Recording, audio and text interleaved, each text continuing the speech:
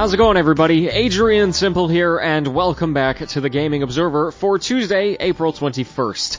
I'm just kidding, guys. Welcome to the Instagram Stories Flash Briefing. I think it would be super cool if Adrian from the Gaming Observer guest hosted my Flash Briefing. So I feel like if I make this sort of little mini commercial, maybe he'll want to come on.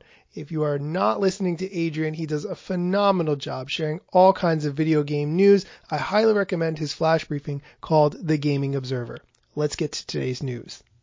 The Motley Fool had an article all about Instagram's opportunity to make IGTV a success. Nothing really new or revolutionary in this article except for one stat that really jumped out at me. Instagram says it's seen a 70% increase in live streaming amid the coronavirus pandemic. I have not heard that statistic before.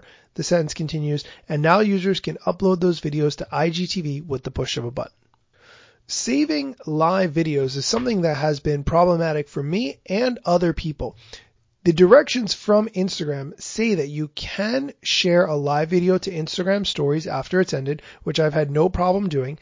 The harder bit is saving it to your camera roll. Here's the instructions for both of these. Once your live video ends, you can share a replay of it. Like other photos and videos you share to stories, live video replays disappear from feed and your profile after 24 hours. To share a replay of your live video, tap Share to Story at the bottom of the screen after you've ended your live video. To discard your live, tap Delete Video, then select Delete. You can also tap the down pointing arrow in the top left to save it to your camera roll. I've not really had any success with that saving to the camera roll bit. It concludes, live video replays include all the likes and comments from your original live video. The number of viewers for your live video includes everyone who watched the live video and the replay. And this is where I learned something new. Today on Twitter, Matthew Kobach tweeted that he's been going live on Instagram to have conversations with people who are much more knowledgeable than him. And if you are interested, you can follow him. Then he tweeted below, I can't seem to save my IG lives. Maybe Adam Mosseri can help me find out why.